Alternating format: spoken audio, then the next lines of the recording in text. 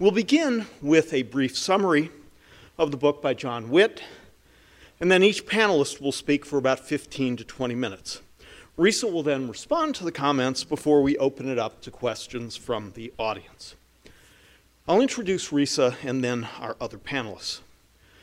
Risa Goluboff is the John Allen Love Professor of Law and the Dean-elect of our law school. She received her bachelor's degree from Harvard, her JD from Yale Law School, and an MA and PhD in history from Princeton.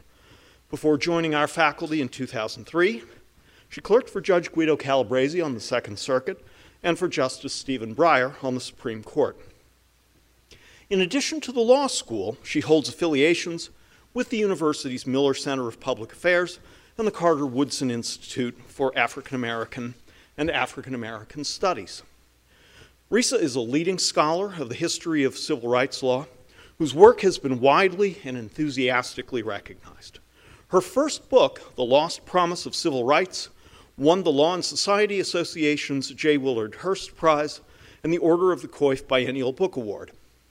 Her current book was supported by a Guggenheim Fellowship and a Frederick Burkhardt Residential Fellowship. In 2012, she served as a distinguished lecturer for the Organization of American Historians.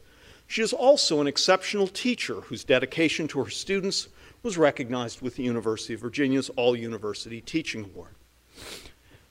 Ann Coughlin is the Lewis F. Powell Professor of Law and co-directs our program in Law and Public Service.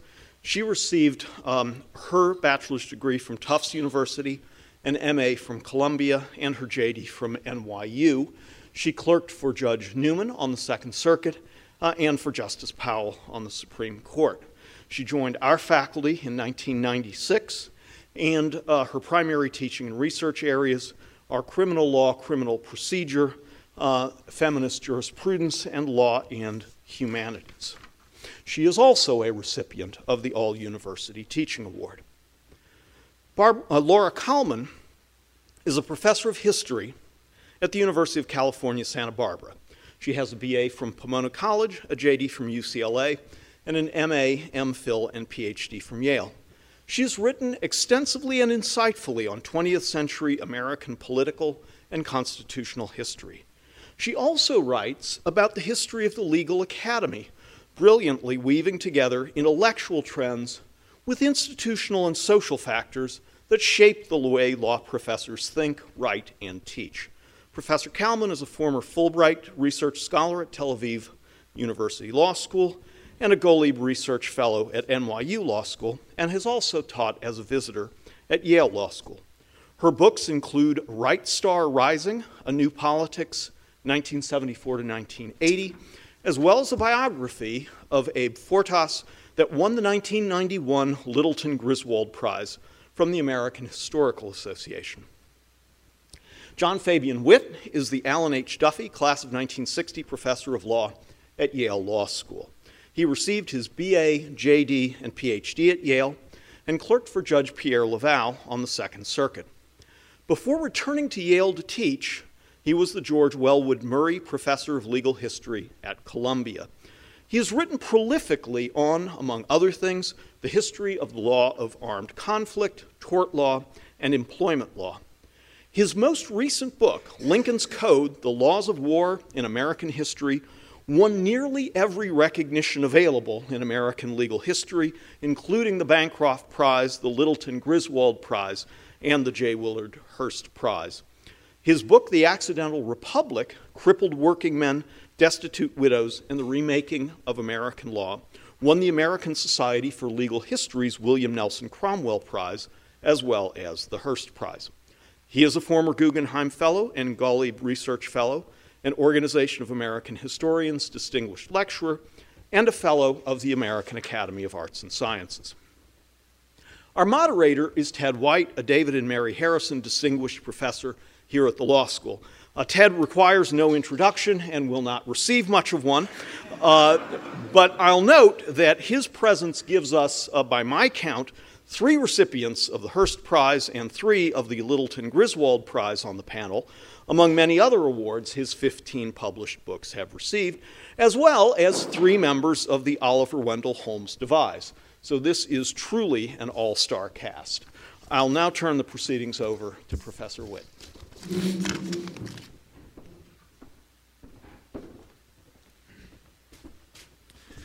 Thank you, Dean Mahoney, for that really warm and generous introduction.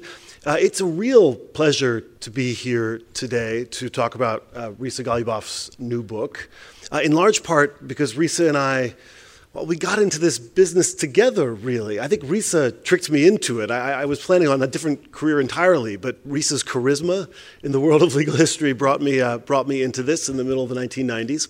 I can't say I regret it. It's worked out okay for both of us, I think.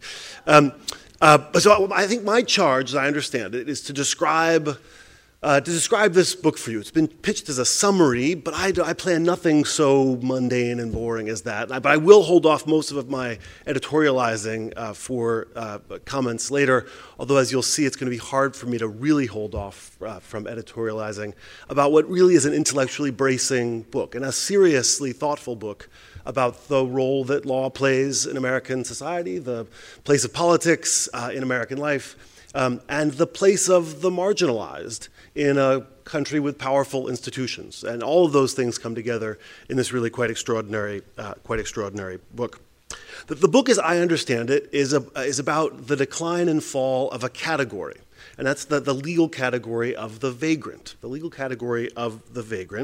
And as such, we might think of it as a kind of a type. That is, there are lots of books about the decline and fall of categories. No one, to my knowledge, has really taken on the vagrant category. It was a brilliant choice for reasons we'll get into later. But there's a family of books to which this belongs. It might be Grant Gilmore on the death of contract. It might be any number of works in the field that I teach, tort law, about the displacement of the common law of torts by administration and regulation. It might be books about the decline of a legal category called slavery. That is, slavery is a legal category, a legal construct. Its decline and fall in the middle of the 19th century is one of the great historiographical subjects, one of the great historical puzzles of Western history. And I think what Risa has done is introduce another legal historical puzzle. What happened to this category, the vagrant? Where did it come from? But more importantly, why did it go away? Now, we've known for a long time something about where it came from, and it's really old. It's been around for a long time, and people could dispute whether it's the 14th century or the 16th century, but the point I want you to go away with is it was a central part of Anglo-American law for at least 400 years, until the middle of the 20th century in the United States. It started to come unraveled. Started to become undone. And the question this book poses is why and to what effect? What is the consequence of this unraveling, the decline and fall of this legal category? And as I read the really powerful and really powerful chapters, which are full of good stories, each chapter is the unfolding of another piece of the answer to that basic puzzle. Why does vagrancy fall apart, and what are the consequences of its decline? So I want to preview for you, although I assure you that my description won't match the richness of Risa's description, and so purchasing the book will in no way just reprise my summary answers, but only deepen your appreciation for the story. Okay, nice. There, good. So we start in 1940s California with a communist left-wing soapbox speaker who's arrested, of course, for vagrancy.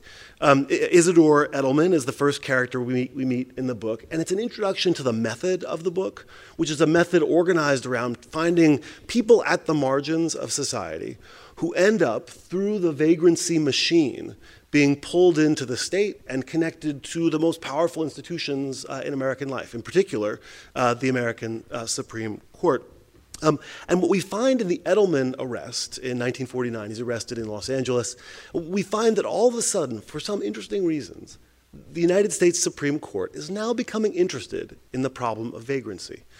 Justices like Felix Frankfurter, William O. Douglas, and Justice Black are starting to think, Hugo Black, are starting to think about the problem of vagrancy and putting it on the country's agenda, such that someone like Isidore Edelman, who 50 years before would have been arrested and processed in a local proceeding in Los Angeles and never reached Washington, D.C. with his complaints, is now being heard for the first time. And what we see from the very outset is an idea that originates, interestingly, with Felix Frankfurter, that there might be a problem with vagrancy prosecutions that's about the vagueness of the vagrancy statute. Vagrancy creates huge amounts of discretionary authority for the local police, and people like Frankfurter are starting to worry that there's a procedural problem with this vagrancy doctrine.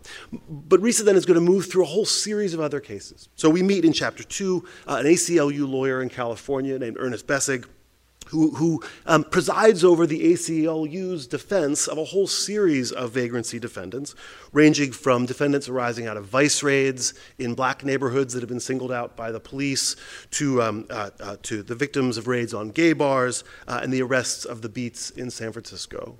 And what Bessig does is Bessig leads a legislative move to abolish the vagrancy statute that's on the books in the state of California, and succeeds in 1962 in abolishing that, in repealing that statute at the legislative level. But Bessig's story reveals for us a possible ambiguity in the story, which runs through the rest of the text in really beautiful ways. And the ambiguity is this: you can abolish vagrancy, but it turns out to be much more difficult to eliminate the discretionary authority of the police, the discretionary authority of local actors, to local officials, to engage in the control of their communities through the law, even if vagrancy is no longer in their toolkit.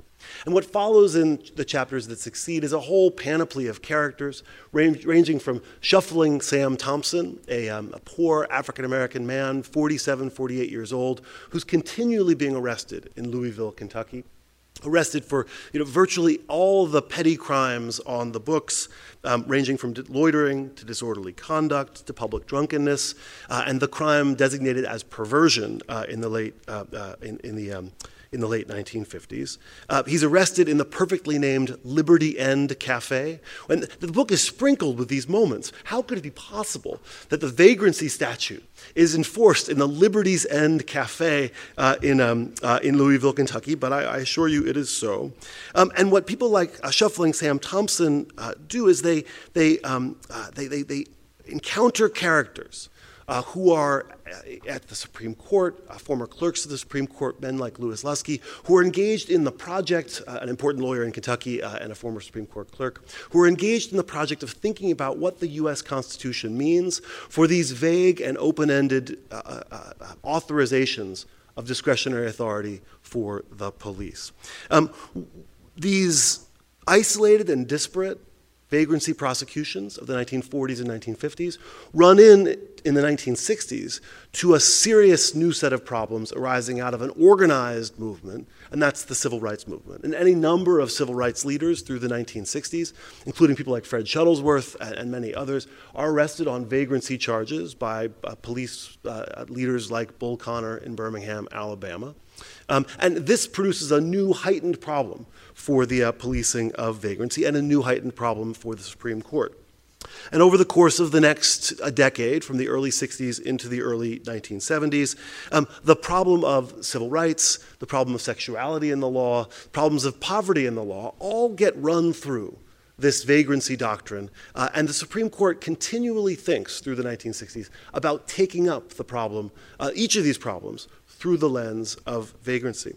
One nice piece to Risa's story is, as I'm telling it now, you might imagine that it's a story of the decline and fall of a category that's continuous, a move from an old-fashioned category that allowed the police to enforce order in communities, continuously to its demise and eventual decline and abolition.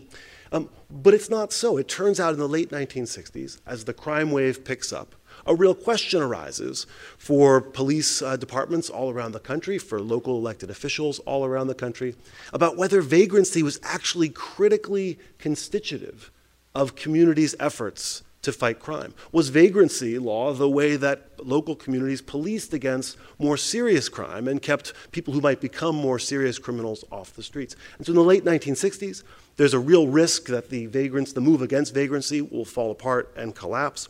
But then in 1972, the United States Supreme Court, in a case called Papachristou, reverses the conviction of Lorraine Papachristou, a woman who'd been arrested for vagrancy in Florida, arrested for vagrancy essentially because she was consorting with an African-American man. The Supreme Court reverses her conviction and does so in a critically important way. Rather than deciding that vagrancy laws are unconstitutional in and of themselves, the court in Papachristou decided, following Frankfurter from the 40s and following a line of thought that went through Louis Lusky in the 1950s and 60s, the court decides that the vagrancy statutes are void for vagueness, and therefore can't be enforced by the courts of Florida. And what RISA reveals to us in this moment of debate in 1971, 72, 73 is the real possibility that the law might have gone the other way, that the U.S. Supreme Court might have adopted, reaching back into its substantive due process toolkit, might have adopted a broad autonomy right to do the kinds of things that vagrancy law purported to prohibit, but the court did not. The court did not. It instead adopted this narrower approach, using what lawyers like Alex Bickel might have called the passive virtues, finding procedural ways of characterizing vagrancy prosecutions as void and unconstitutional without forbidding the underlying regulations as a matter of substantive due process. Now, what at least RISA leaves us with then is a moment in which vagrancy statutes have been essentially ruled unconstitutional, even as cases like Roe v. Wade are themselves the very next year recreating the substantive due process doctrine and finding a new way to create a substantive due process autonomy right, which the court is willing to adopt in that context, in the abortion context, where it was not willing to adopt it in the vagrancy context. Now, I'm going to reserve the rest of my remarks for my deep and incisive criticisms of the book, which will come in just a few minutes, I assure you. But I do want to point out one last thing about this wonderful manuscript. In the story of the decline and fall of this legal category, what RISA has done is describe a triumph, a legal triumph, the production of one of the core ideas that many of us take for granted as being important to what freedom means in the late 20th and now in the 21st centuries. But RISA's attentive to the limits of that triumph. This is a moment, 1972, with the Papachristou case, in which we now know from our discourse about inequality and the attention to inequality in the United States, that at the very moment that the inequality crisis is starting to take off, we now know that this is the very moment in which the mass incarceration state is starting to get underway. We now know that there are lots of things going on for the very people who are the beneficiaries, the ostensible beneficiaries of the Papachristou case, which aren't going to work out so well for precisely the beneficiaries. And so what the manuscript does, which really makes it, I think, one of the leading legal historical books of our time, is to pose that question squarely. What is it about the main symbols of the constitutional law triumphs of the second half of the 20th century? What is it about them that might be connected to some of the failings of that same constitutional vision? So I'll keep more of my remarks along those lines for the powerful criticism period that will soon follow. So thank you.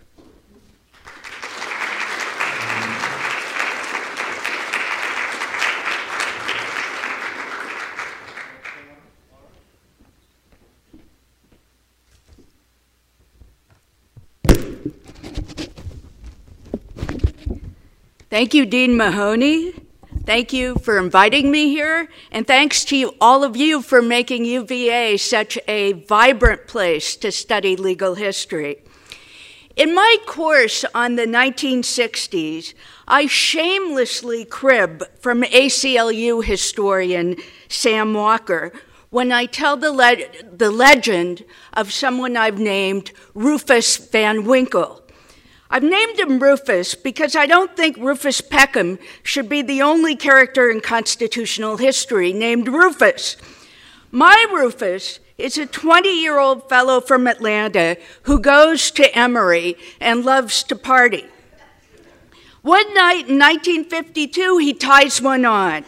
He awakens in November of 1972. He is now 40 years old. As Rufus sets off downtown to find his way back to his family's house in the Tony section of Buckhead, he is amazed by the transformation of his world. He passes a panhandler. He passes a prostitute who solicits him. He passes a hippie exiting a crash pad and talking about free love. He passes someone he thinks may be a man dressed as a woman, and he passes women coming out of something called Planned Parenthood, talking about how easy it is now to get the pill, which he's never heard of. He passes a group of black, or as Rufus would have called them before he fell asleep, colored men on a street corner talking about something called the Black Panthers. He passes elementary schools and high schools that have, by 1972, been largely desegregated in the urban South, and he sees black and white children playing together. Now, it happens to be November 2nd, 1972, the day that Richard Nixon trounces George McGovern, whom the president has derided as the candidate of acid, amnesty, and abortion. And Rufus passes anti-war protesters screaming, "End the war," and calling ironically for acid, amnesty, and abortion. He passes polling places, and who does Rufus see exiting from them? African Americans. He learns later that they mobilized successfully to demand their rights to vote in the 1960s. Another sight surprises Rufus just as much, that of interracial couples. As they kiss each other goodbye in front of a Peachtree Street office building, Rufus notes that they're wearing wedding rings and realizes that they're married. In Georgia, when he fell asleep, miscegenation was illegal and the couple would have been arrested. Still bewildered, he goes down a side street. And what does he see there but two guys who are clearly a couple coming out of a gay bar? They're not holding hands, it's just 1972, but they're obviously an item. Rufus has heard about men being attracted to other men, but he has never seen this behavior in public, and he wonders why this couple isn't arrested. Arrest is on Rufus's mind. He's worried that after 20 years asleep, he looks so bad that he'll be arrested for vagrancy. At the time he fell asleep, bums, as Rufus called them, were often arrested simply for being broke in public. Surprisingly, the Atlanta police, who have been newly sensitized by the Supreme Court's recent declaration in Papachristou that a Jacksonville, Florida ordinance is void for vagueness, those Atlanta policemen who've heard that pass Rufus right by. But Rufus is most bewildered by what happens when he arrives home, is reunited with his family, and they're watching the news on another surprise, color TV. Despite the Supreme Court's recent decision that a vagrancy statute is void for vagueness in Papachristou, a poor person elsewhere in the nation has been arrested for loitering. And to Rufus's surprise, the individual is on TV complaining to the media about his treatment. "This is against my rights," he says. Rufus is totally amazed. For a person who's so down and out, to advance so strong a claim in so legalistic a way, "I've got my rights," blows him away. And in the end, as Sam Walker would say, this is what's most amazing to Rufus. It's not just that a social revolution involving race, class, and gender has taken place while he was asleep for 20 years, and that all of these previously forbidden things are now possible. It's that the common denominator is the rhetoric of and revolution in rights which caused and reflected the rewriting of the Constitution. Now, I've been telling the story of Rufus Van Winkle for a long time, but until I read Riis's wonderful book, I imagined that Rufus was worried about a vagrancy prosecution because he hadn't had a haircut for 20 years and because he didn't look as if he had visible means of support. I didn't understand that vagrancy was the flip side of the Warren Court's rights revolution and in many ways the engine behind the Warren Court's rights revolution. I didn't realize that historically, just about everyone engaged in the conduct Rufus viewed with such wonder had at one time reason to worry about a vagrancy prosecution because of that conduct. Yeah, I knew Bill Stuntz had written that loitering and vagrancy statutes made practically anything anyone did in public potentially criminal. But I had no idea of how much work vagrancy did in policing the public and even private behavior. I didn't fully understand the value of vagrancy in policing society. I feel stupid that I never figured this out before. This is very much an aha book that makes sense of so many things. And there's so much I love about this book. First is the periodization. Like Riis, I believe in the long 60s, long 1960s. Her long 1960s goes from 1952 to 1972. My long 60s always started at Brown, but she's persuaded me to start them in 1952. Parenthetically, I wonder, though, whether 72 is the time to end the long 60s. What about an even messier long 60s that goes to, say, 1975, which would enable you to fold in the oil embargo, Watergate, the fall of Saigon, and Milliken against Bradley?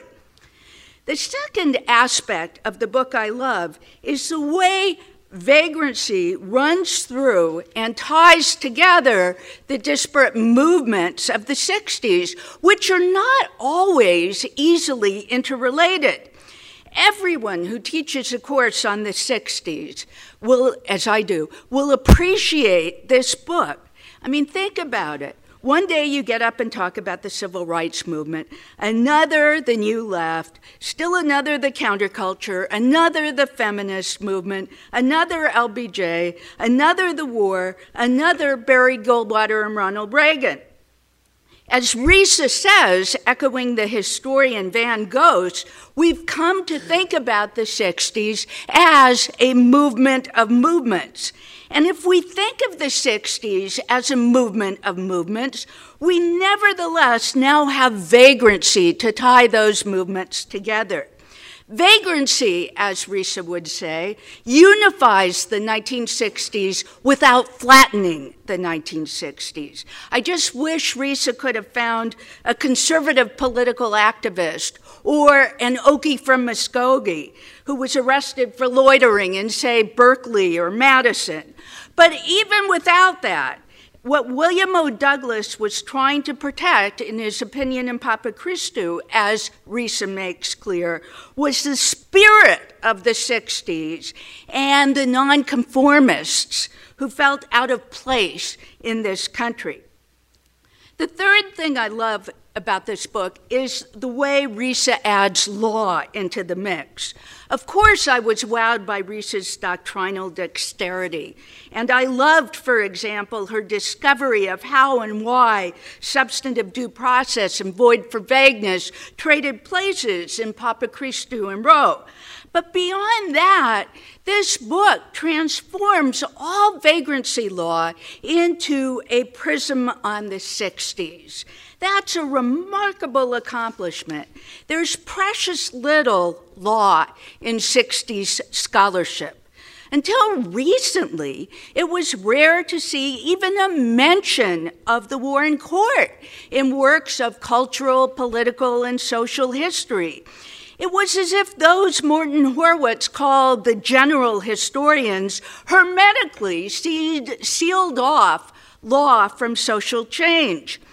Yet my sense has also been that legal historians who write about legal and constitutional change during the 1960s don't fully appreciate the way the 60s shaped the behavior and law they're discussing. I mean, this is a period when the United States came closer to anarchy and revolution than at any time since the Civil War. You don't always get a sense of that from the legal and constitutional histories of the 1960s. You get a sense of that in this book. So I don't agree with Ken Mack's point in the Goluboff-Mack exchange that Risa is calling for legal historians to obey Dirk Hartog's advice to marry social and legal history, and that they've already internalized that. I don't think legal historians have successfully integrated law with the 1960s, or that social and political historians have successfully integrated the 60s with law. This book does that. What's great about Risa's story is the way that a kaleidoscope of actors, way more than in the traditional Supreme Court-centered approach, come together to make constitutional change possible. For contrary to her first book, where the NAACP embarked on a careful campaign, vagrancy, Risa shows, did not fall because of a concerted campaign. And the U.S. Supreme Court comes across in this book as even more timorous than it was in Brown versus Board of Education in '54, when it declared a right and delayed announcing a remedy. The court's story, Risa masterfully demonstrates, is one, the Supreme Court story, as Risa demonstrates, is one of equivocation, obfuscation, and denial until events overtook the justices, and it was clear to everyone that the vagrancy regime would fall. Then the court enters the breach with Justice Douglas's stirring swan song in Papa Christou. In fact, turning to my questions, the first question I would ask Risa is how, if at all, her story changes the way we see the court during the Warren and Burger eras. Perhaps Vagrant Nation provides support for those like Barry Friedman and Corina Lane who say that the Warren court was not counter-majoritarian, but majoritarian. And is there a difference between the Warren and Burger courts? Should we simply refer to the Supreme Court during the long 60s without putting a Chief Justice's name on it? In their new book, Linda Greenhouse and Michael Gratz suggest that the Burger Court eroded the equality underlying the Warren Court's opinions. But if anything, the Burger Court seems a bit more courageous on vagrancy than the Warren Court. Second, what do we make of the lawyers here? In Risa's account, constitutional change begins with social movements, but the actors in the movements need to lawyer up to make arguments. Like the history Risa calls for, Vagrant Nations treats lawyers as intermediaries and as gatekeepers between lay actors and courts. That's great. But some of Risa's lawyers seem to want to lose the case so that they can get to the U.S. Supreme Court. Is Risa broadening her critique of the Brown lawyers in The Lost Promise of Civil Rights to extend to the lawyers about whom she writes here? Is the behavior of the lawyers in Vagrant Nation always correct or ethical? I think of Abe Fortas insisting that he represented Clarence Gideon, not the cause of right to counsel, and that he sent for a transcript of Gideon's trial to figure out whether the lower court had overlooked special circumstances that would justify the appointment of counsel under Betts versus Brady. If Gideon was incompetent, for example, Fortas said, it was my duty so to advise the court and to argue that his conviction should be overturned on the special circumstances doctrine without the necessity of reconsidering the basic holding in Betts versus Brady. It would have been my duty to do this, even though it would have made the case meaningless, even though it would have been frustrating to the Supreme Court, and even though it would have meant that I was handling a routine criminal case. Leave aside whether such a result would have been meaningless for Gideon. Some of the lawyers in Vagrant Nation seemed to care inappropriately, I would suggest, for cause over client.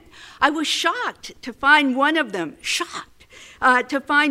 Sam Jacobson, telling Risa in an interview that I didn't write a very strong brief for the appellate court in Papachristou. Plus, there were earlier cases upholding the Florida law, which I knew. So I really kind of invited affirmance. He then decided to bypass the Florida Supreme Court to take the case directly to the U.S. Supreme Court. He was afraid the Florida court would invalidate the law or reverse the convictions, Risa observes. And as he put it to Risa, my eye was on Washington. Now, it's refreshing to hear a lawyer talk about his choices so candidly. But the rap against the cause lawyers of the 60s from establishment members like Fortas was that they represented causes rather than clients. Was Jacobson's behavior appropriate? Could we use Vagrant Nation to construct an indictment of 60s cause lawyers? And maybe of public interest lawyers in other eras as well. Finally, as Risa's epilogue asks, what difference does the story she tells so beautifully here make to Rufus, assuming he doesn't learn from his mistakes, ties one on again, and sinks into another deep sleep? One question is how many localities complied with Papachristou. Think of the many schools that defiantly continued to open the day with a prayer or Bible reading after Shemp. Was there a similar pattern at play here, with some localities remaining unaffected by Papachristou? And or when Rufus wakes up after that second big sleep and makes his way home, will he find that the same behaviors that once might have been prosecuted as vagrancy would now be punished as with more targeted ordinances, anti-panhandling, anti-gang ordinances, anti-prostitution ordinances, etc.? I understand that vagrancy statutes did a lot of work in the 60s and before, and that it was a really big deal to get them declared void for vagueness. But if localities responded by enacting more specific laws, criminalizing the same kind of behavior that the old vagrancy statutes attacked, and by perpetuating the regime of marginalization for people out of place that vagrancy laws perpetuated pre-Papachristou, what difference does Risa's story make to the Rufuses of the world? However we answer these questions, there can be no denying that this magnificent and moving and optimistic book will provide a template for how to write legal history for years to come. Thank you.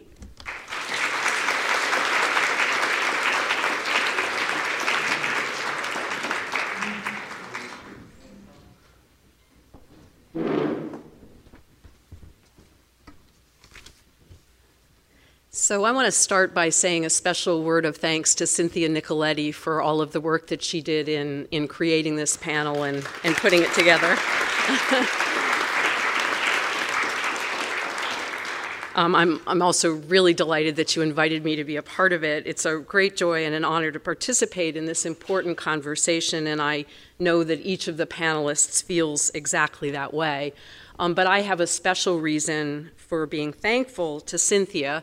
It turns out that the legwork that she did in getting ready for the conference had the happy effect of producing a little text that helps to give me a framework for my remarks. And I'm overjoyed to be able to share this little textual gift with Risa and with all of you. So when Cynthia was in the planning stages, she spoke with Tony Amsterdam, and she invited him to come and to be a part of this celebration of Risa's book. Alas, he said, he could not come in person. At his age, he never even tries to travel anymore in the winter. So what he did instead was to write a note for Risa so that he could be here in spirit, and he asked Cynthia to find a way to share his note with Risa and with this audience. So Tony left it to Cynthia to come up with the appropriate method of transition, and she's such a generous colleague that she, rather than reading it herself and taking the credit which she deserves, she gave me the privilege. So I want to thank her as I now read what Tony has to say. And in Tony's way, it is short and pithy, and Cynthia and I both agreed less is more. So, Tony Amsterdam. Dear Risa, as the celebration marking the publication of your Vagrant Nation approaches, I want to join in congratulating you and to say what a superb piece of work you have wrought. It's a wonderful book, profoundly instructive not only for those to whom the story you've written will be unfamiliar, but to those as well who lived parts of it and who understood less deeply what was going on than you have now made us aware. Thank you for spreading on this landscape that richly illuminating light of a westering sun, which, to borrow Edith Wharton's metaphor, gives genuine meaning to narrative and history alike. With admiration and appreciation, Tony. So I like to think that these words give me a framework for my comments. I'm not exactly in the same position as Tony Amsterdam with respect to Risa's work. As you can probably tell, I'm the one on this panel who's not like the others. I'm not an historian by no means. So it would be preposterous for me to claim to be in the same position as Tony or the historians on the panel. But I do see an analogy in my relation to the work. As most of you know, Risa's work is about territory with which I am not unfamiliar. Unlike Tony, I didn't live parts of it. It's true I was alive during the long 1960s, but as far as I can recall, I then lacked any consciousness of the significant role that vagrancy laws and its challenges played at the time, and also that they would come to play in my own professional life. The point is that I teach parts of this terrain. I've been teaching parts of it since I entered the legal academy, particularly substantive criminal law and constitutional criminal procedure. And for me, the book is profoundly instructive, really transformative, by making me aware of what was going on, of how thin my legal narratives have been over time. I almost feel the need to apologize to past students for the thinness of my understanding, but you hadn't written the book. The myriad connections among the fields in which I research and teach, and also the open textured nature of the law at that time, the arguments that were available to the parties then, that the cases I teach seem to close down, and that might, in fact, take on a life in the future. And so the book inspires me in that way as well. So what I'm going to do is to offer just a few brief reflections on the ways in which the book has transformed really utterly the way I think and teach about portions of substantive criminal law and the Supreme Court's role in managing that domain. And then the way I'm thinking about the deep and explicit connections between substantive criminal law definitions and constitutional criminal investigation. And then, yes, I am a law and humanities person, so I do plan to say a few things about legal narratives, specifically those that are produced in the context of criminal cases and the pressure that criminal cases can put on the shape of the narrative. And then I also hope that we all can reflect about Riis's way of deploying narratives in her history and what she has to teach us about the ways in which we construct the narratives according to which we might live our own professional lives. So I think what I'm going to do, just to give you a sense of the transformative power of Riis's book, and this transformative power is going to be something I think that affects the entire field of criminal law and constitutional criminal law. I'm going to talk first a little bit about Papachristou and the way I thought about Papachristou at the time I was first teaching it and the way I think about it now, and then move to Terry versus Ohio and that case. So Papachristou, as you know, even if you've not read Riis's book, I'm sure you know that Papachristou is the great Supreme Court case that invalidates these vagrancy statutes. And the ground that the court relies on is that the statutes are so vague that people in the world can't understand what they mean, can't order their affairs so as to avoid criminal punishment, and also that the statutes give police a very broad net for picking and choosing who it is that they want to arrest. And the case has always been a great deal of fun to teach, but I now feel like I've taken cheap shots at the case, or I've enjoyed it in ways that have been insufficiently attentive to my need to educate students about this important law. So one of the reasons why the case is fun to teach and easy to take cheap shots is the medieval language of the statute. I mean, it's just this enchanting statute that punishes vagrancy in all of its forms, but particularly including things that look just absurd to contemporary eyes, especially our students. It punishes jugglers, people who play games. It punishes common drunkards. It punishes men who live on the earnings of women. You know, we always get a big laugh out of that. And so it's just a lot of fun to sort of focus on this really crazy statute and the fact that it's still on the books at that time, and that the state is happily enforcing it. And then it also is, again, interesting to spend time thinking about the medieval ways of thinking that generated this law, to think about the dangers presented by night walkers, not to mention jugglers and so forth. So in any event, that is a useful and fun thing to do. And then the other thing, of course, and Laura has already alluded to this in her comments, is that in the case itself, you can tell that the police, or one worries that the police were motivated to make these arrests, in part because they confronted an interracial couple or an interracial group. So there's the feeling that they were using the vagrancy statute not for any plausible criminal purpose, but for biased reasons of their own. And so those are things that are important and obviously very useful. And then let me be clear, we do use the case to teach students about some important features of contemporary criminal law, the idea that you need conduct, the idea that you need mental state, the idea that we don't punish people for status, crimes, and so on and so forth. So we do use the case for all of those great reasons.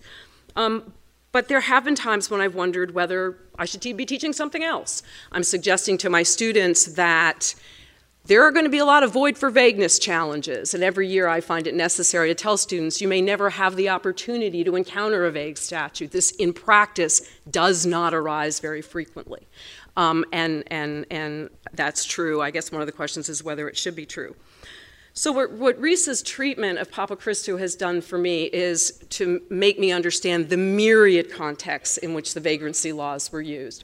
I had only been thinking about it in the cases involving interracial couples, and she's opened up that field of vision for me and made me understand the very profound work that it did.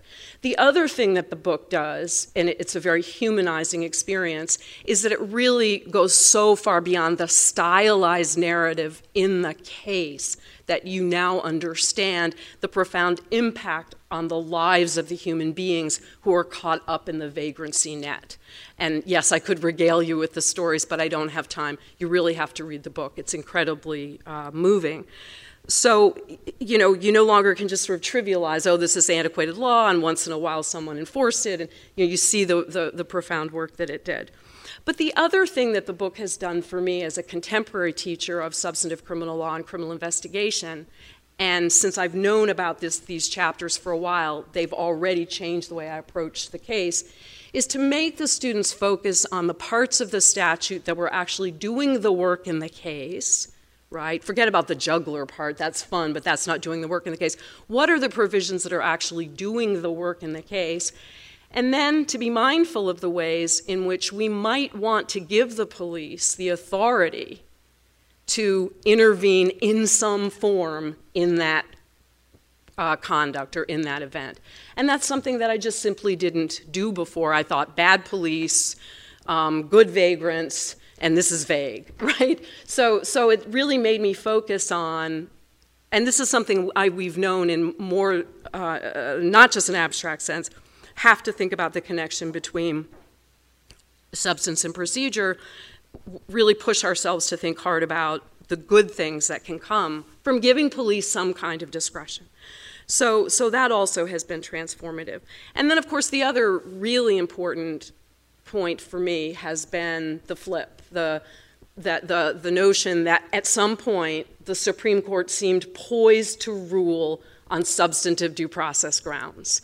And again, when I read Papachristou, I read it in a very passive way previously.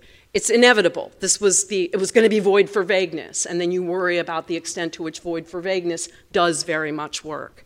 Well, suddenly you realize that, in fact, it could have gone off on substantive due process grounds. What would that opinion look like? And then, of course, to try to imagine the day will come that the court might, in fact, reinvigorate a substantive due process in that precise context. So now, thank you, Peter Lowe, for putting it back in the book. Peter Lowe, this is a perennial case in case books, and Peter insisted on keeping Papachristou instead of one of the more modern cases on vagueness. I now totally get it. Papachristou is not just the granddaddy case, it's the case to teach. So that's been a very great gift and transformative of my teaching. Whether that makes a difference in the world, I don't know. I care about it.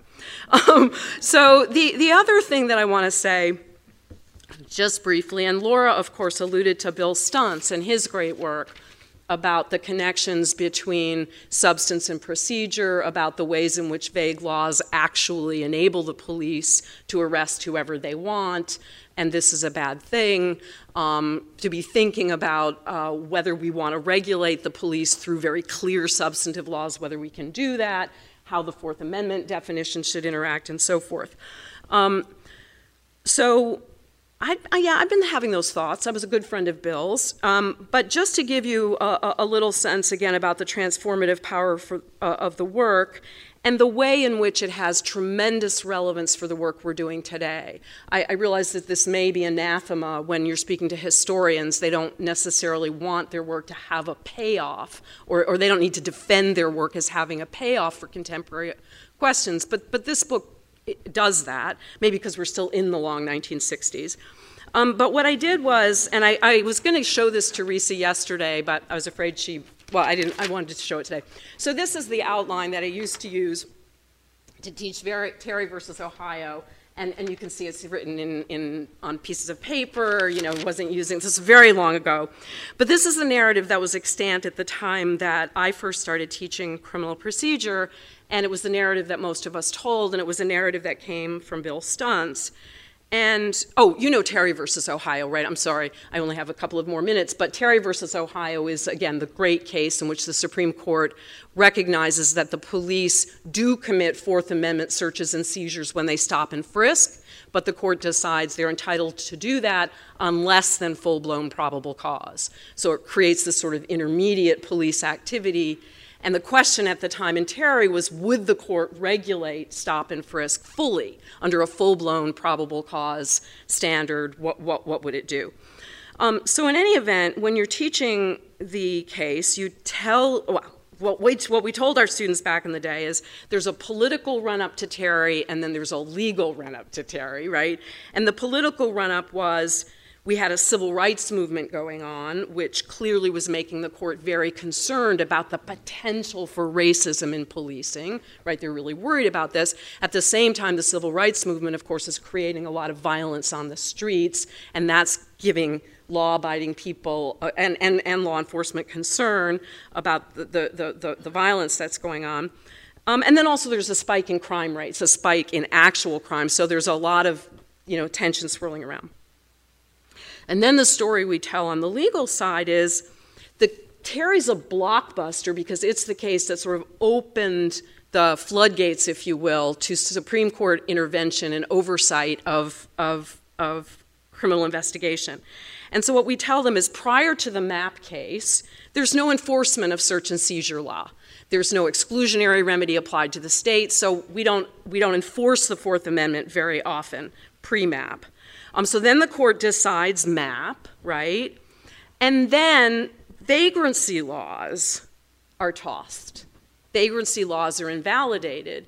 And so the police no longer have an excuse automatically in every case to justify, I'm arresting this person because he or she is a vagrant. Suddenly, they can't fall back on the vagrancy arrest, and they've got to come up with some justification for why it is that they are intervening with this person. And so the idea is that suddenly the court is required for the very first time to consider the things that are taking place on the street through the rubric of the Fourth Amendment.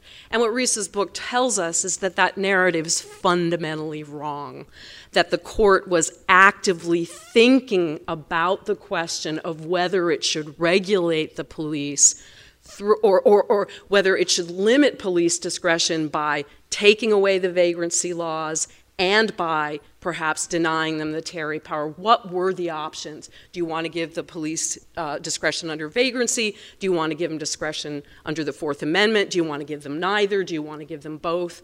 And this has, again, completely disrupted the way in which I've been thinking about teaching the material, and of course then opens up all of these contemporary questions. What should we be doing today?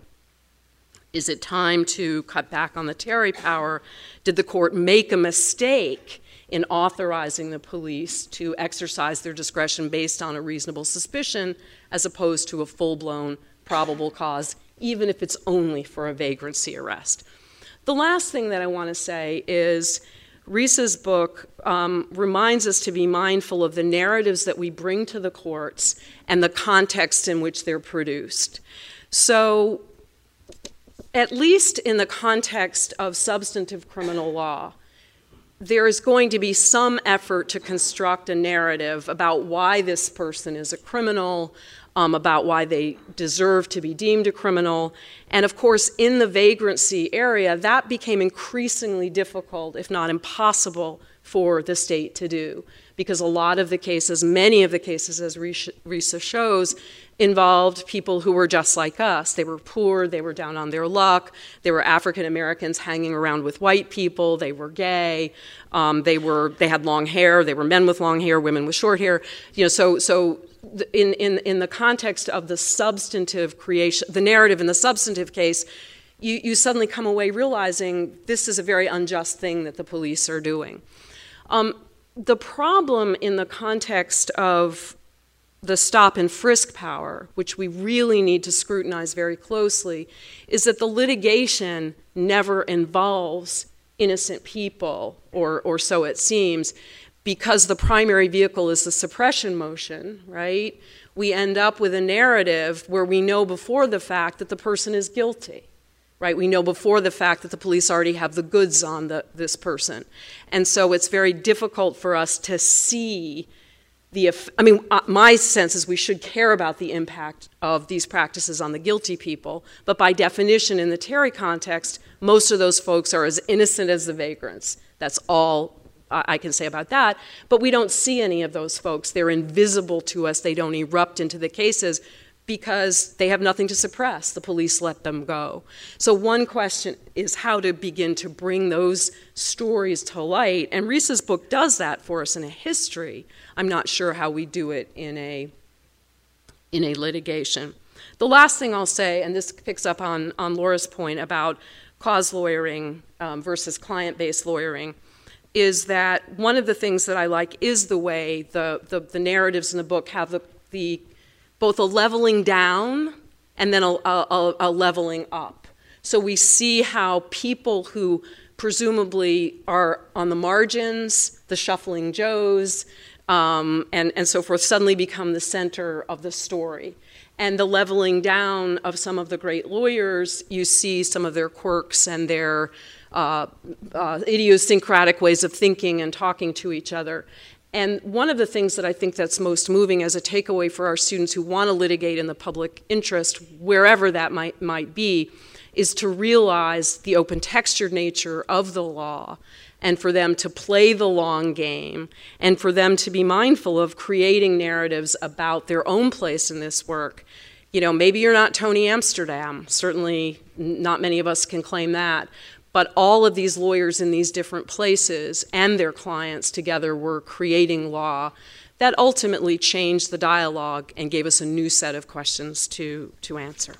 Thank you.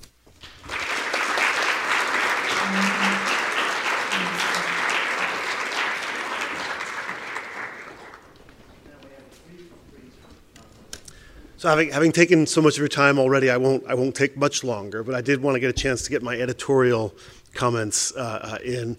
I think what we should all want from a book, I mean, from like any book, like what you should want from a book, is that in some way it help you see just a little bit more brightly than you'd seen before, something about the deep well springs of human motivation, or something about the sources of how human beings act and come to understand ideals and hold ideals. And it's the successes of this book on those scores that, to me, make it really a wonderful piece of work, which of course is not to say that the book actually allows us to see the sources or well springs of history or the construction of human ideals, because of course we're not going to see those things as brightly as we'd like. We're just going to get partial views here and there. And so I think it's high praise when I say that this gives us some partial views that we didn't have before.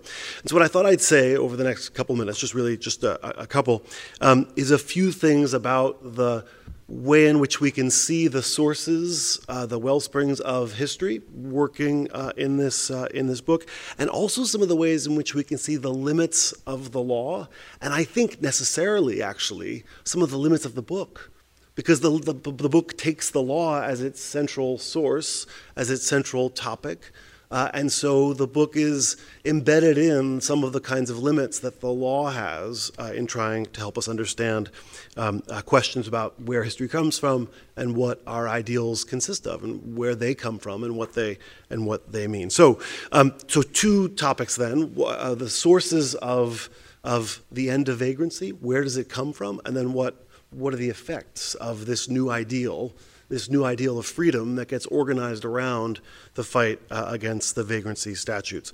So, what's the answer to this puzzle that I posed at the outset? Where does the decline and fall of vagrancy come from? I don't really know, but we could together brainstorm to create a list of possible factors, and they would include some things that Risa mentions along the way in the book: the rise of the welfare state and the idea that poverty might not be connected to the fault of the poor individual. That would be an important piece of the intellectual, conceptual apparatus that would allow you to intervene in and undo a vagrancy regime. But it wouldn't be the only piece. You could imagine the flip side, too. That is, you could imagine a libertarian pro-market view, which would take a view that people shouldn't be put in prison or punished for hanging out, because people should be allowed to do whatever they want to do. They don't have any claim on anyone else, but they should be able to do whatever it is they want to do. So here's an interesting puzzle. Already at the outset, we just listed two possible sources, intellectual sources, but they're in some sense polar opposites in 20th century political economy. They are the welfare state and its critics, both converging on a set of ideas that might delegitimate this vagrancy regime. And I think the puzzle gets even deeper if we started to list other factors. And I think we might want to include any number of things like I think the rise of the automobile. I'm going to choose like a sort of far out one that borrows from Sarah Seo, who I think is one of your fellows here this year. But the rise of the automobile, what does the rise of the automobile do? Well, it empties out the urban centers, right? It means that the urban centers aren't as critical to the daily life of Americans as they used to be, because you can go wherever you want now. You don't have to just follow the train line into the middle. And that means that homelessness in the city is not going to affect the lives of people who can flee to the suburbs. And this is, of course, exactly the moment where we're starting to see that great transition. We're starting to see cities in decline beginning in the early 1970s. We're starting to see white flight to the suburbs. And so actually, in some ways, vagrancy might not be as important in the regulation of communities after this basic social transition in the way upper middle class people live. So there's another possibility in explaining how this could come about. But we could list any number of further considerations, including ones that get closer to where Risa is. We see here in the extended 60s, the long 60s, any number of efforts to transform local social life by the federal government. This might be the rise of the First Amendment, which we haven't talked about here today, but Risa's book is brilliant on. There is no First Amendment until the 20th century. For all intents and purposes, in the courts of the United States, as a judicial matter, there's no First Amendment. It is a 20th century project to guarantee free speech as against local and state regulation. Incorporation of the First Amendment doesn't happen until the 1920s. And if you want to enforce that, as against local officials, it's going to be really hard to do that if they can arrest anyone for vagrancy, because you're not going to be able to police against strategic uses of vagrancy statutes by local officials. And the same with the civil rights movement. This is why civil rights leaders get caught up in vagrancy prosecutions, is that the effort to establish civil rights norms runs into the vast discretion of local officials to cover civil rights arrests on the grounds of race, and racial regulation regimes under the form of vagrancy. So all these are reasons of why the vagrancy regime comes under assault in the latter part of the 20th century. The piece that I think shows the limits of the law here is that many of these features don't come from the cases. They don't come from the law. They are intellectual projects about the welfare state or about the limits of the welfare state. They're ideas about poverty. They are massive social transformations like the rise of the automobile and the transformation of the city. And insofar as those are the things that are driving the move to abolish the vagrancy statutes, well then the law can't really get at all those things. And in some sense, some of these pieces come as if from off stage in any story about the law. Necessarily, they come as if from off stage. I should say that one reason to think that there are things going on off stage is precisely to pick up something that Laura really usefully pointed out. It seems like every social project in the extended 1960s produces miraculously the vagrancy problem. It converges. All roads lead to vagrancy, it seems, in this period. So one wonders, what else is going on? There must be some other thing. And so I guess if I were putting questions to Risa, one of the questions would be, how can we get at those other things through the law, or do we just have to leave them aside? But I want to end on some of the ways in which the law is extremely useful in understanding the effects of the construction of this new ideal of freedom, which is, I think, being reorganized during the long 60s around a certain notion of autonomy that the vagrancy statutes infringe upon and violate. What are the effects? And in some ways, these effects are not altogether happy, and yet they're still constructed by the law, and Risa's account helps us understand it. So I just three really quick schematic categories of effects. One is, let's think about poverty policy in the United States. This is one of the things that the vagrancy statutes were about, is the punishment and regulation of idle poverty. And Risa's got a chapter that's really principally about that. Well, the early 1970s is an interesting moment for poverty policy in the United States. It's still plausible in the early 1970s that we're going to get something like a guaranteed minimum income. I mean, there are serious constitutional questions being mooted about whether every person is entitled to a guaranteed constitutional minimum income, presumably provided by the federal government.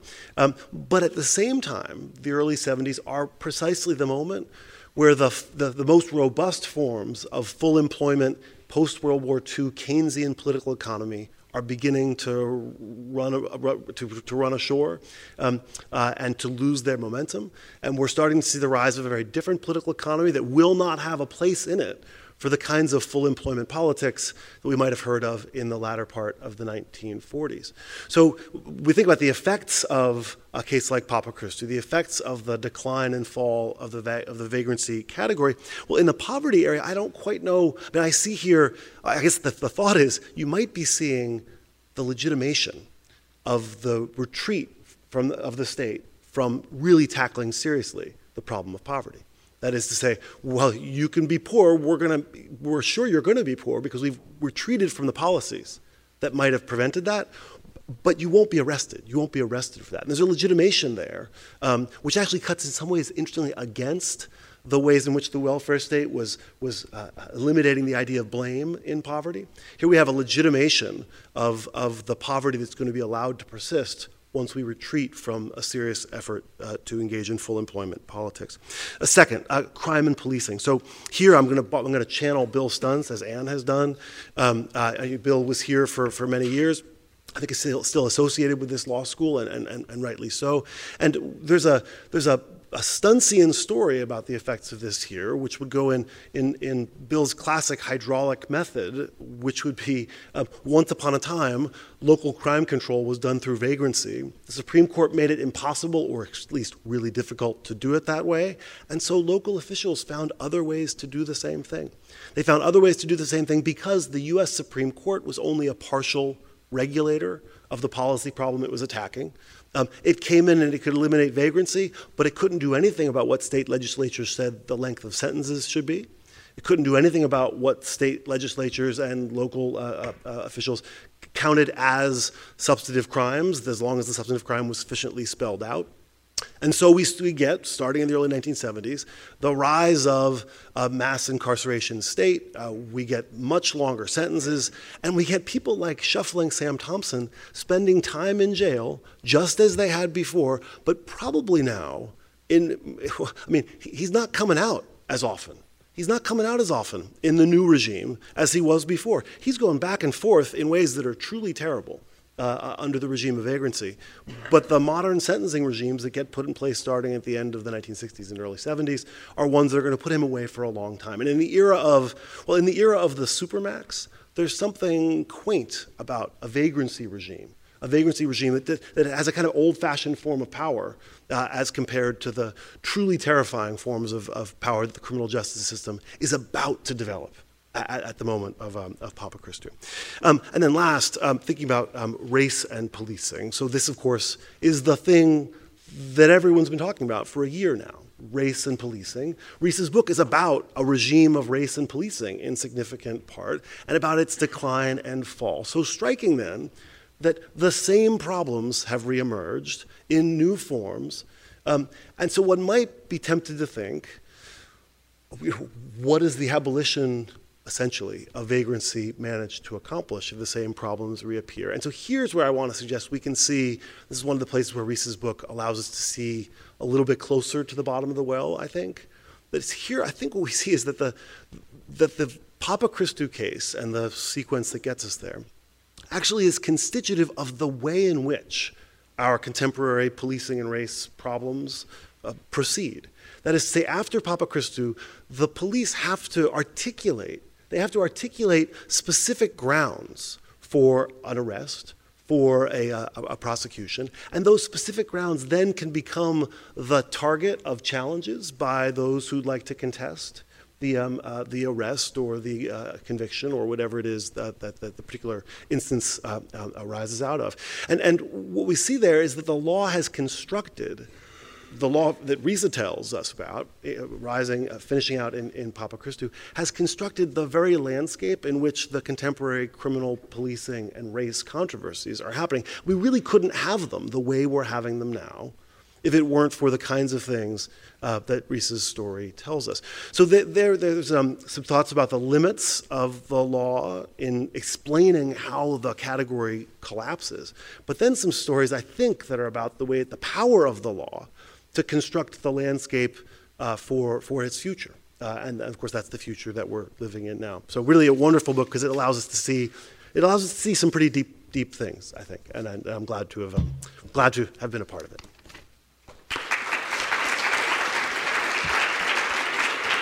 Okay, so now I'm going to give Riis a chance to respond, and then we'll have some general discussion.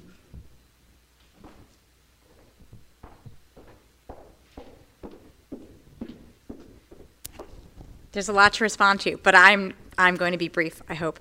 The first thing I want to say is thank you to all of you for coming. This is such an honor and a pleasure. Thank you to Cynthia for organizing this, and to Dean Mahoney for doing the introductions, and Ted for moderating, and for all of you for your just wonderful, wonderful comments.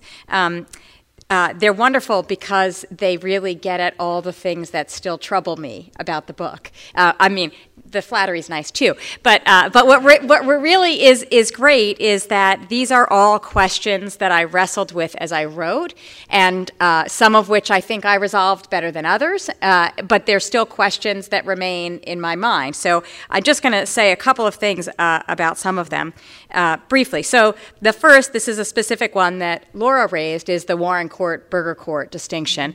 And I don't say a lot about it in the book. I say a little bit, but one of the things that occurs to me, I don't think, and my answer often is, right, there's not a simple dichotomy. The Warren Court wasn't liberal and the Burger Court conservative, or the other way around. But one of the things that I think made the Warren Court so skittish about dismantling the vagrancy law regime, and Anne talked about this in her comments, was the fear of taking away authority from the police, especially by the Warren Court, who had already taken away a lot of authority from the police and was being blamed for that, was being blamed for riots, was being blamed for the rise in crime, and it was really hard for them, I think, to see their way through. And in fact, what they do in 1968, they have before them, can we license, as Anne said, they have all these options, and what they choose is they license the procedural power in Terry, and they retain the vagrancy power. They have 2 vagrancy cases that term, and they, in both of them, allow the police to continue using vagrancy laws.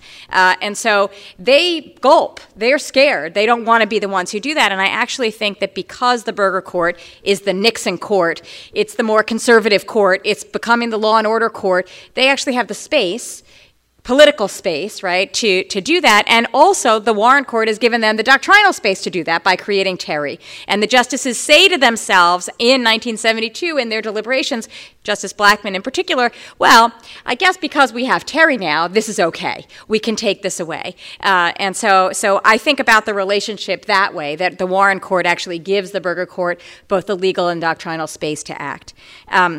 Second, I will say something about the lawyers and the ethical questions. I was in Israel recently, and I gave my standard book talk to the faculty, and the head of the clinic said, I need you to come give that talk to my clinics, because this raises all the ethical issues about cause lawyering and public interest lawyering, and it was something that I thought about all the way through, and my former colleague, Tomiko Brown-Nagin, when she read it, this is something she thinks about a lot. She said, you have to talk about this more. And I ultimately do, although I don't really come down hard in any one place. But as you were talking, I had a real epiphany, which is something given I've been working on this book for 8 years. But the epiphany was the following. I got a fortune cookie from a Chinese restaurant while I was writing the book that said the 4 key premises of good writing: clarity, brevity, simplicity, and humanity. The book is long. I'm not big on brevity, right? And I actually don't think that simplicity is always good. I think some things are complex. But clarity was really important to me, and humanity was even more important to me. And I put that up on my computer, and that remained there for the rest of the writing of this book. But when I thought about humanity, I thought about the humanity of Shuffling Sam Thompson, and I thought about the humanity of Lorraine Papachristou, and I thought about the kinds of things Anne was talking about narratively, making people real who aren't real in the stories that we tell in the law and making sure to dignify them with their humanity. But what you pointed out to me was that the lawyers have humanity too, and I knew they had, I was interested in their biographies, I was interested in who they were and what they were doing, but humanity can go the other way. We're all human, right? And we have foibles, and we make mistakes, and one place, and we have ambition, right? And one place where I think that Ken Mack and I agree is that lawyers are fueled not only by the creation of legal doctrine, but by larger causes and personal ambition and business models. And part of this story is only possible because of the modern NAACP and the modern ACLU and the creation of lawyers who are available to people like the ones in this book. But it's complex to be a lawyer too, and it's human to be a lawyer too. And I hadn't, because I am a lawyer, I am a teacher of lawyers, I think we all assume the humanity of the lawyers, and I hadn't thought about their humanity in that way. So I appreciate that a lot. I have two more things to say, and then I'll be done.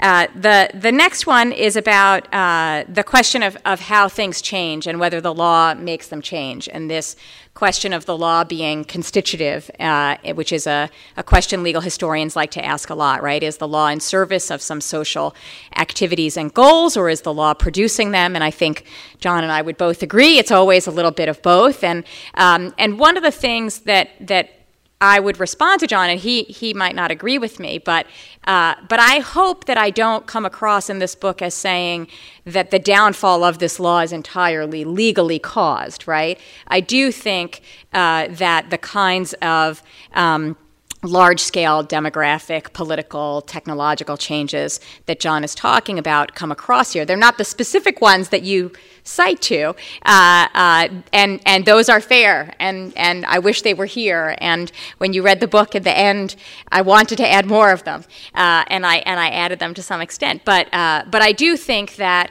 when people ask me causation questions, my answer is that complexity, right? The causation, and Laura pointed this in her remarks too, right? Causation comes from so many different places, and it comes in part from within the law, it comes in part from outside the law, and I think it does, what becomes visible is in part what sources you look at, and what is visible to the people at the time, and so I do hope that the book doesn't convey the idea that I think that although law is my subject and that constrains me in lots of ways, law is not the cause and the result of my subject, but it's some part of both of those things. And then last, I'll say something about what difference it makes and the payoff, and all three panelists asked questions about that in various ways, and they're the questions that I have found the hardest throughout this process, and in part that's because I am ambivalent about them. I am an optimistic person at heart, but I am critical intellectually, and those two things conflict here. I think it's also a hard question, and my ambivalence also comes from my position at this moment in this literature. So my first book was called The Lost Promise of Civil Rights. There's no question on my ambivalence there, right? It was a critique of Brown. It was The Lost Promise of Brown. And this book is much more optimistic, and in part that's because the optimistic story about Brown had been written. And I'm not saying I wrote the other one because the other one had been written, but once people said, look, this big thing happened, and then the question is, what does that big thing mean, and what difference does it make in the world, you can then analyze it and criticize it. And the first task of my book was to say a big thing happened. And it's very hard to say a big thing happened, but it doesn't matter. Now, if you think it doesn't matter, it's a totally different book. But I actually think it matters. I don't think it matters in every way. I don't think it matters for every person. And I think all the ways in which the panelists have suggested it might not matter are true. But that doesn't take away the fact that at heart, I think it really does matter. And when I started this project, I knew only about the race and the poverty portions of vagrancy law's coercion. And part of why it took me 8 years to write this book was because of how much more I learned about what this regime did. It was everywhere. It was ubiquitous. It was in every 50 state, in all the 50 states, and police departments used it all the time. Millions of people are arrested under these laws, and then they go away. And people are arrested for walking down the street, and police officers don't have to say anything. When the hippies show up, they arrest the hippies. When the Vietnam War protesters show up, they arrest the Vietnam. They don't have to pass a new law. They don't have to have a policy change. They just start arresting new people, and no one knows. And part of that is about procedural issues as well, and changes in procedure that happen in this period too. And so I actually think the fact that you have new laws that get passed that require legislatures to identify targeted conduct and particular individuals who engage in that conduct, and have to justify to the rights-conscious person and have to justify to a judge in a real trial why it is they've arrested that person who is now represented by a lawyer. I think that's a real change. But what I still feel ambivalent about is, all the things that have been said. It's not everything. It's both revolutionary and really minimal. The right to walk down the street without being arrested for a crime that required you to do nothing in order to commit it, that's both everything and nothing. And that has been an enduring ambivalence that exists in the book, and that I do think provokes questions going forward. And the last thing I'll say is that when I started this book 8 years ago, I actually think we were in a different time in terms of what people think about criminal justice. And we were squarely in the mass incarceration state. It didn't look possible for the decriminalization of marijuana. It didn't look possible for the early release of nonviolent offenders. It didn't look possible that you'd have a massive litigation campaign in New York City that led to the suspension of stop and frisk altogether. And so one of the things that I hope the book shows is not once things were bad and then they're good, but things are bad and good in lots of different ways, and as we move forward in time, things might seem cyclical, but they're always changing, and the perspective at which we look at this moment in time changes based on our current perspective. And one of the things that I hope is true about the book, and this is something that John said, is it is constitutive of our present, and I think it will continue to be for a long time. So even as our present point of view and perspective changes, I hope that it continues to speak to whatever the present becomes. So thank you all for coming, and I look forward, and we all look forward to your questions, and I'm just so honored. There's nothing else to say. I'm just honored. Thank you.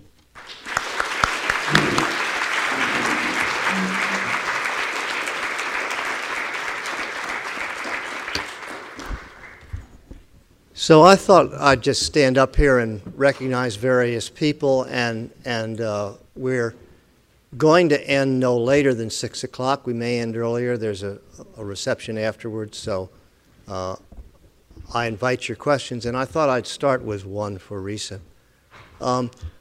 There's a lot of, I read this book in various stages, and I read the most recent version. There's a lot of surprises in the book. There were a lot of surprises for me. And there are also a lot of surprises in the differences between the drafts. And what particularly surprised me was something that I had known about, and many of us who worked with internal court papers know about, but I think is not very well known to the general public. And that is how when you get certain cases that are perceived of as difficult in some inchoate fashion by the justices and by litigants, and the idea of how you go about attacking vagrancy laws was an illustration. It may not be generally known that the justices themselves are struggling with these matters. And if you look at the internal court papers, they reflect a lot of fluidity in the choice of doctrine. And Risa does a very good job of demonstrating in Papa Christou how there's alternative ways in which the case could have been conceptualized and resolved. And we've already talked about how it turns out that Roe is the case where substantive due process is revived and Papa Christou is not, and Papa Christou ends up being a relatively narrow holding, even though Douglas's draft really resembles his concurrence in Doe versus Bolton. It is a sort of affirmation of all kinds of new freedoms based on all kinds of potential constitutional provisions. So having seen that, I want to ask you, Risa, has this experience of working with the court's relationship to vagrancy, somewhat different project from your first book, has that changed your view about doctrine? Has it? I mean, I would argue that doctrinal pathways are very important, that the court's choice of going void for vagueness versus substantive due process makes a great deal of difference. You've now demonstrated that it does. So are you moving toward the internalists? I was always half internalist, half externalist, and this is on, right? Can you hear me? Yeah, okay. I think I was always half of both, I think, growing up in a place with Chuck McCurdy, Barry Cushman, Ted White, and Mike Klarman. So I always imbibed from both of those, and I continue to. I do think that my first book thought those pathways were really important too, right? My critique of Brown is that the pathway it took cut off real material inequality as a constitutional question and led us on a pathway toward more formal ways of thinking about civil rights, and I think that's true here. The thing that So now my ambivalences are complete. You have hit on the final one. The thing that was different about this book was how much time I spent at the court. So I think that in both books, I take the doctrine seriously. I do think that the external causes are really crucial, and I'm not a complete internalist, and I think that the external results are really important. But I think that the way doctrine gets articulated is critical to the way people outside the court understand what law is, what their rights are, how they make arguments, and how they go back at it. My students will tell you I draw a picture of a series of volcanoes where you start with social life, and at the bottom it's really wide, and litigants and lawyers narrow what the question is, and then the court gives it new doctrinal meaning, and then you get a new volcano in which that's just one piece of all the things that go into that process. But one of my final ambivalences about this book was that it was so centered on the court, and that my original questions were really about Papa Christou, and they started at the court, whereas my first book really started with farm workers who were being held in involuntary servitude. And that seemed like a big change for me, which is why the humanity part was so important.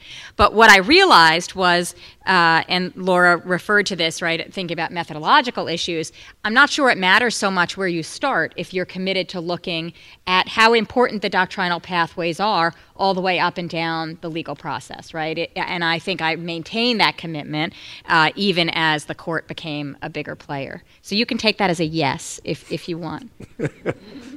Chuck McCurdy. Once upon a time, this project went by the name People Out of Place, which suggested the sort of optimism of the initial storyline. And I'm wondering what the relationship between your feeling of optimism at the outset and the title you were going with at the outset and the new title on this beautiful orange cover. Isn't it great to hear you walking? And my first book was blue, so when you put them together, it really works. Not on purpose. So what happened to People Out of Place? So the sad answer is the people who wanted to sell my book thought that was not a catchy title. But I will say the real answer also actually goes to not only the title, which is Vagrant Nation, but the subtitle, the first phrase of which is police power. And that goes back to what I was just saying. I don't think police power would have been in the subtitle of my book when I began. And that's not because the police weren't crucial players and from the start, but at this moment, a piece of the book that is particularly resonant is the question of how much power do the police have, how do they get to use it, what kind of accountability do they have, and so that became more important. I did manage, and this was a question I had, People Out of Place came out of an early effort to find a single vocabulary with which to describe why all the different people who were arrested for vagrancy were arrested, and what I realized was there was no, so people were suggesting to me nonconformity or liberty or autonomy. And I kept thinking about all these things. And it turned out there wasn't a single one, because that wasn't the case for everyone, right? The African American walking down the street, he wasn't trying to nonconform. He wasn't choosing to be out of place. And the language of being out of place and being arrested for being out of place comes directly from police manuals. From the time you are suspicious if you are out of place, if you are unusual, that's something to look for. And it comes out of the cases and the arguments that the lawyers make. And so I really use that language, and I felt really sad when it fell out of the title. But I made sure that it remained an animating theme within the book, and it's still the language that I use to describe what the nature of the problem is in the book. But it's hard to beat Vagrant Nation, I think, as a catchy title. Josh Bowers? Risa, while you were talking a moment ago, I started thinking, I don't want to be too presentist about this, but I'm wondering, would you say that vehicle and traffic laws today may be the new vagrancy laws? I feel like we're using them in some of the same way. You're right, we have a radical change in that some action needs to happen to trigger the police intrusion in the first instance. It's not like the free Papa Christu policing, but that action is something that, in many communities is a necessity, getting behind the wheel and driving a car. And then I think it's no accident that many of the cases that are criticized most as part of the Black Lives Matter movement, Sandra Bland, I'm also thinking of John Feldman, a somewhat lesser known case, they all involve these kind of very technocratic usages of vehicle and traffic violations where the law is clear, the violation is clear, but kind of the troubling thing about it is we wouldn't expect a police officer to pull someone over for getting out of their way when their sirens are on. We wouldn't expect a police officer to pull over a car because they signaled but didn't signal 100 feet or more before taking the turn. And then we see police actions from there that seem animated more by exactly the types of things that an animated police in the pre-vagueness cases, is you're annoying me, you're doing something atypical, you're doing something that I don't like, you're doing something outside the norm. And now I use the proxy of the vehicle and traffic law to get to the same place. So I guess, are these new vagrancy laws? So yes, but I think actually they're not the only ones, right? So as I wrote this book, lots of people said to me, this is the new vagrancy. Vehicular traffic stops, low-level drug crimes in certain communities, housing violations in other communities, as well as laws that were already on the books, like disorderly conduct and breach of the peace, and then more specifically conduct-oriented vagrancy laws, like loitering with intent to distribute narcotics or solicit prostitution or things like that. So I think the answer is definitely yes, and these laws are being used that way. One of the things, I think two things about that. One thing I think about that is, wow, it takes a lot of different laws to replace what only vagrancy used to do. I mean, not to say only vagrancy. There were also lots of other laws, and in each category of person that I talk about, I describe the whole constellation of laws around that, right? So for gay men, it wasn't just vagrancy or lewd vagrancy, was also sodomy and solicitation, all kinds of other things. But vagrancy did a lot of this work. And replicating the work that vagrancy did is quite costly, both in terms of personnel, in terms of passing laws, in terms of prosecutions. And so it's harder to do what used to be done. And all these laws are kind of vying for the new vagrancy laws, but unless the court changes its mind about Papa Christu, which is possible, right? They can't ever actually approximate what the vagrancy law regime did, which was invisible and hidden and totally flexible. But that's not to say that a lot of the work isn't still being done, and to the person on the street, they're not still being stopped. So that leads me to the second thing, which I meant to say before, so I'm glad to have the opportunity now. Which goes in part to these questions about the payoff again, which is, as I wrote the book, it became clear to me that I could have written essentially the same book I wrote the first time. And the end of the book really could have been, oh, Papa Christu could have given us real rights, substantive due process rights, and it didn't. And so we had a lost promise. And I didn't want to write that book. And instead, the book I wrote, which I think is the right way to go, is about the essentially and inherently limited nature of what law can do.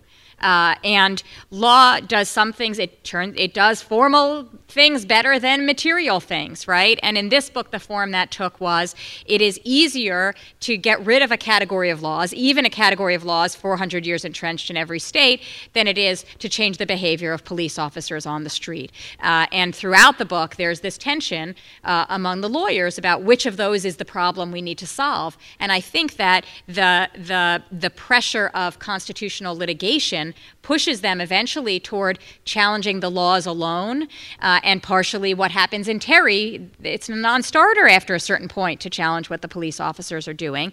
And so I don't mean this to be a full story of triumph. I mean it to be a story that also shows us the limits of the law, that even when you do have the decline and fall of a whole category of really important laws, that doesn't translate instantly, immediately, or ever into, full, wholesale change on the street in police behavior or citizens' experience of police behavior. And I think that what John said is right. It creates new boundaries and new rules, and I think those rules, as Ted says, have consequences, have real consequences in the world, but they don't mean complete success or triumph by any means. We have Kim Ford Mesri.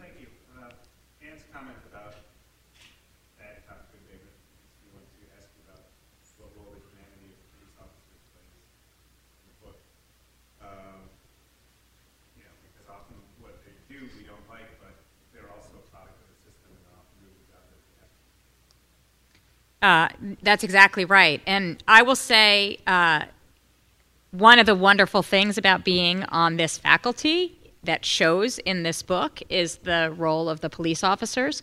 The book is really a history of the downfall of vagrancy laws, and it's really a history of the campaign against vagrancy laws. And so the major protagonists are the people who are arrested and the lawyers who are challenging.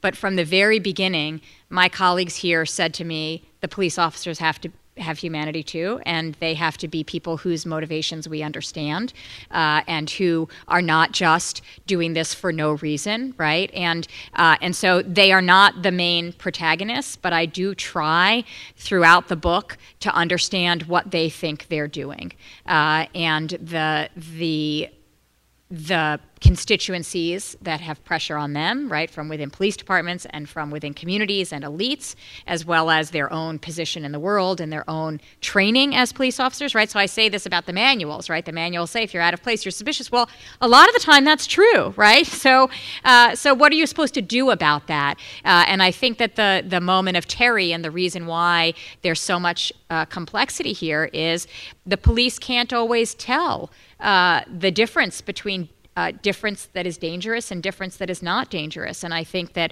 one of the things that happens in the 60s when Rufus wakes up is that a lot of kinds of difference that had been dangerous no longer are. But that doesn't mean that there's no longer danger. And I think the police always have to be attentive to what the danger is, and they struggle with that. And one of the things you see in the defense of the laws over time, which is how the police really come up here, is most police officers and most prosecutors by the end of this period are no longer defending the social control uses of vagrancy laws. Most of them are not saying, yeah, I'm going to just arrest a hippie because he's a hippie. Most of them are saying, please leave us this little piece that we still really need in order to do preventive crime control. And so they evolve too over this period. And I think they are part of the majoritarian consensus that grows over this time that it really isn't okay to arrest a person just for being who they are. George Rutherglen?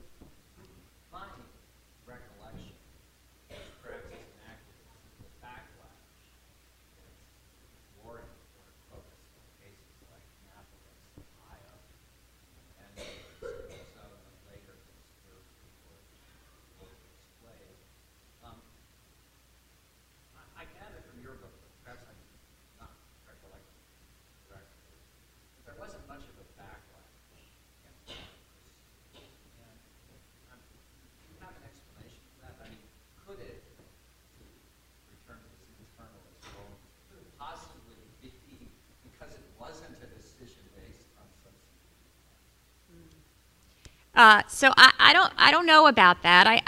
Let me think about that as I talk about one piece of that question, which is part of why it wasn't a backlash was because by the time Papachristou was decided, it really seemed inevitable. These cases had been coming to the Supreme Court for 20 years. They had seen more than a dozen of them and avoided answering the question. Lots of lower federal courts and some state courts had already found them unconstitutional. And for at least 5, if not 10 years, many police departments had already stopped using them. The writing was on the wall, as Anne said in her comments, right? The Supreme Court is late to this party. Now, maybe that becomes, in constitutional theory terms, an argument, a Klarman-esque argument for waiting for greater social, political, and legal consensus about an issue before the court rules, right? Because there wasn't backlash here, they were so late. I don't mean it that way. I'm not making constitutional theory here, but I think you can read it that way, that the groundwork was really created. In terms of the backlash for substantive due process, the substantive due process part of the story is really one of the most bewildering. When the case first gets to the court in 1971, Justice Douglas is still adamantly opposed to using substantive due process. He uses the Ninth Amendment for those students out there, this should be exciting because you always want to use the Ninth Amendment. He uses the Ninth Amendment as his basis, and it takes him several drafts before he goes to substantive due process. Brennan also is more interested in the Ninth Amendment than he is in reviving substantive due process. And by the time, he writes his opinion, it's substantive due process, but that makes some justices nervous and they won't go along with it. And then a year later in Roe, suddenly it's the majority opinion. And I have looked into that quite a lot, and I have a few answers, but not enough. And I think it's a question that still needs to be answered. My inclination is to say the basis of the opinion would make some difference because I am somewhat of an internalist, and I think had the court announced a right to live a life of high spirits and dissent and be nonconformist, which was the language that Justice Douglas used, that was the right he was going to embed in the Constitution, I think that would have made a splash. I certainly do, and I think it would have changed the course of what the replacements for vagrancy laws look like, because I think the doctrine is important. But I still think at the end of the day, and this goes back to my answer to Kim, the police were largely reconciled with this, and the people who had been opposed to it had largely seen that this form of police authority didn't seem so legitimate anymore. Time for one more. Any out there? John Moore? This has been a wonderful discussion, particularly interesting on the political and social, economic factors all coming together at the same time. But I'd like to build on your question a little bit. You're asking about the internalist and externalist in the document. Let's make it broader and ask the question about what, if at all, difference did jurisprudence make and changes in jurisprudence, United States jurisprudence in this period of time, and particularly differences among the judges. And let's include the moderator in this question because the witness will have to include it. I was going to say, and include all the panelists. I apologize, I wasn't including the panelists before. I don't think they were questions you could have answered. But this one is not for me. It's a bigger question, so I'm done. No? All right, Ted? Well, I'm not sure exactly what you mean by jurisprudence. Of course, this is a period when the first cracks in process jurisprudence are emerging. I mean, process jurisprudence has been the dominant posture for commentators, academic commentators for the court, and process jurisprudence emphasizes things like neutral principles and institutional commitment, and that is beginning to be historicized at the very time that the Papachristou comes down. So one might hypothesize that the court, except I wouldn't, but one might, that the court is feeling more freewheeling because some of the sort of process strictures are, but the court doesn't pay much attention to the academic community's debates, and Justice Douglas may have been feeling freewheeling, but I don't think he... in fact, one of the things I wanted to mention earlier was RISA has come up with a memorandum, internal memorandum that Brennan wrote to Douglas about Papa Christou, and it's really quite fascinating because Brennan says, on the one hand, look, I don't think, I'm nervous about a far-reaching opinion in this case. I think we ought to decide it narrowly. I'm worried about these new guys on the court. I don't, there's 7 of us now. I don't know when this case is going to be decided, and I think I'm urging you to put it out in a narrow version. And Douglas, of course, completely ignores him and puts it out as broadly as possible. But Brennan also says, and by the way, I agree with you about these freedoms. And then he gives a very detailed list of substantive due process type freedoms. And I just thought that was fascinating. But as to jurisprudence generally, I'm skeptical, John. Right, so I'll add one thing, which is that list is what shows up in Doe versus Bolton. Douglas really writes Brennan's memo into his concurrence to Roe v. Wade. It is very, very close, which is quite amazing. I do think this is a moment in which the court is trying to figure out who counts as a constitutionally protected actor and how to count them. And the internal memos, and I wasn't able to put enough of this in the book, and I hope to write an article about this, but the internal memos show they're not sure if they're protecting people or protecting rights. The internal memos show they're not sure if they're going to give heightened scrutiny to groups other than African Americans, right, before they get to women. Blackmun writes a memo in the case of Belterra v. Boris, which is about some hippie-type students in a neighborhood who get zoned out, and he says, we've been beating around this intermediate scrutiny bush for a long time. Maybe we need to articulate this. And so I do think, for all the reasons that Laura says, for the confluence of social, political, and legal changes that are going on at this moment, there's this big question of how big are those changes and how much does the Constitution have to say to them. And I think Douglas thinks a lot. And one of the goals of the book is to show how lots of legal developments and doctrinal developments that we've thought of as separate until now, at least some people thought of together, in part because all the different people were regulated by vagrancy laws and they come up together, and in part because the justices themselves, as a product of this moment, are seeing all these different people out of place and asking, how does the Constitution protect them? Who should the Constitution protect and to what extent? All right, thank you all for coming. Thanks to the panelists and to Risa. Enjoy the reception.